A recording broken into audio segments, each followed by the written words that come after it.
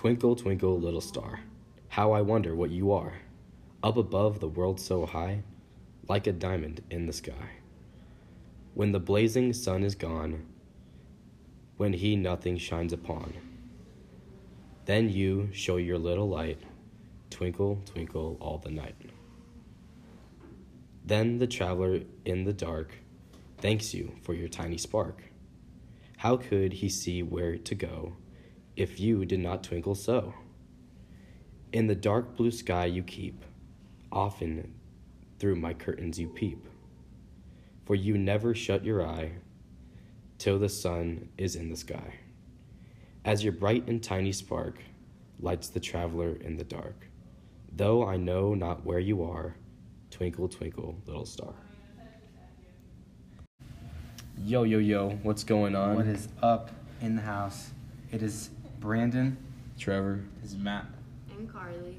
Welcome back to the podcast. If you're new here, hello. If you've come back, how's it going? All right, so we have Twinkle, Twinkle, Little Star. And for the analysis of it, we're going to start with the summary. And there's different aspects of the summary. So the biggest thing about Twinkle, Twinkle, Little Star by far is its popularity. The poem was actually published with a different name, The Star, and it was published in 1806, which is a really long time ago. And it started, it has a perfect rhyme scheme, as it says, and it was originally written for children to sing in a chorus. And it's been sung thousands and thousands of times over the globe for the past, 200 years. And it has various adaptations as well. It was written by your sister, Anne and Jane, right? Yeah. I think it's important that the name was changed because it just brings a better catchier Twinkle Twinkle Little Star. That's the main emphasis. No, yeah, definitely. So if it was just the star, that would be kind of more serious. Mm-hmm. And so what I'm focusing on is Twinkle Twinkle Little Star as a child's poem. So pretty much it's written from a child's perspective that where they're asking, they don't know what the star is really, and they're asking how far it is, and it's really it's in the minds of the children, the poem.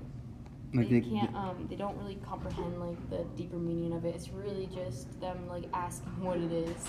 So that's I feel like it's a really simple way of looking at it.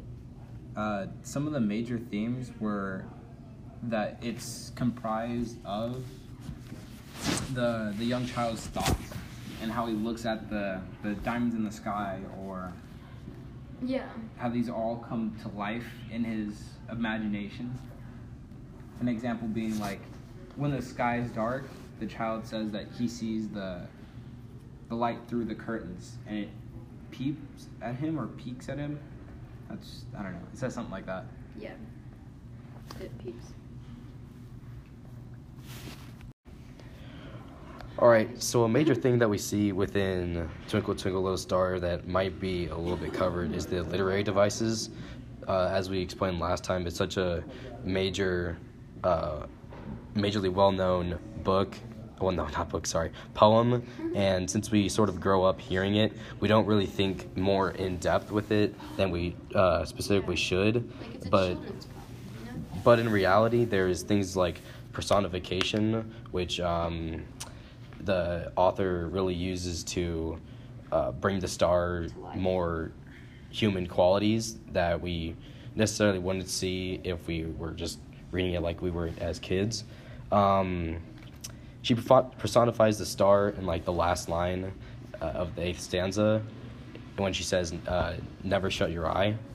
The star is a person who actually has eyes, but in reality, it's a star, it's an inanimate object who cannot do that. So another literary device that's shown is a simile, which a simile is a comparison using like or as. And there's only really one simile in here, and it's using the last line of the first stanza. And it is like a diamond in the sky, and this is essentially showing how the poet has compared the star to a diamond to tell how brightly it shines.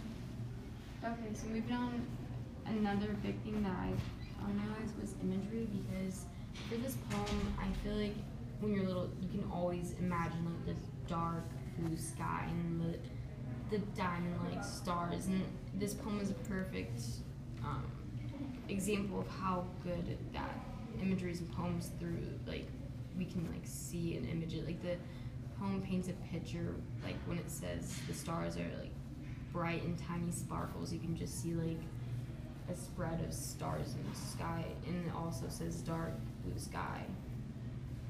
So, yeah.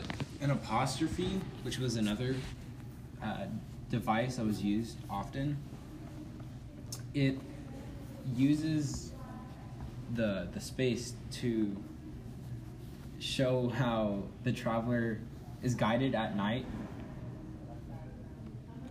and how the child talks to the star and expressing the amazement and surprise.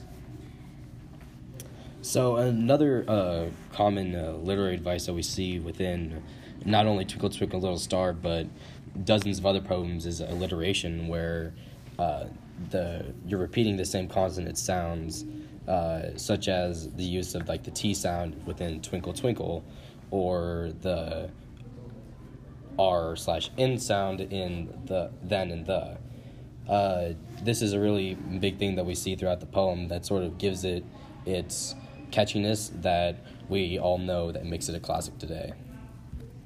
And then the next two things are assonance and consonance. So an assonance is the repetition of the vowel sound in the same line. So like, for example, it'd be like A or O that come quick, and where it's represented is towards the end, the second to last line where it says, though I know not what you are. So though I know not is the example of assonance. And so in consonants, it's pretty similar, but it's just a repetition of consonant sounds. So, for example, the K in twinkle and the T in little star. It just brings it all together and like makes you remember it more, and makes it easier for you to repeat it to others. And then concluding the analysis, it is said that Taylor had made it. She used all the different devices to make the poem better and bring more emotion and imagery to it. Yeah. And this is also her. Good with imagery.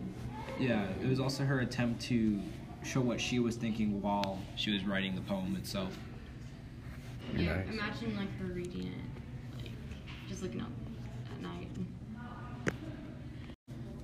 Now, maybe the most important part of really creating a poem is how to sort of establish the way in which you'll separate things, such as the poetic devices. A main thing that we see not only in Twinkle Twinkle Little Star, but in a lot of poems are stanzas, which are poetic forms of some lines. In the poem Twinkle Twinkle Little Star, there's 8 stanzas, all with 4 verses each. So, and then there are these things called quatrains, which a quatrain is a 4-line stanza, and it's borrowed from Persian poetry, so from a little history. And here in this poem, each stanza is a quatrain, such as like the first, like all of them, they have 4 lines in them.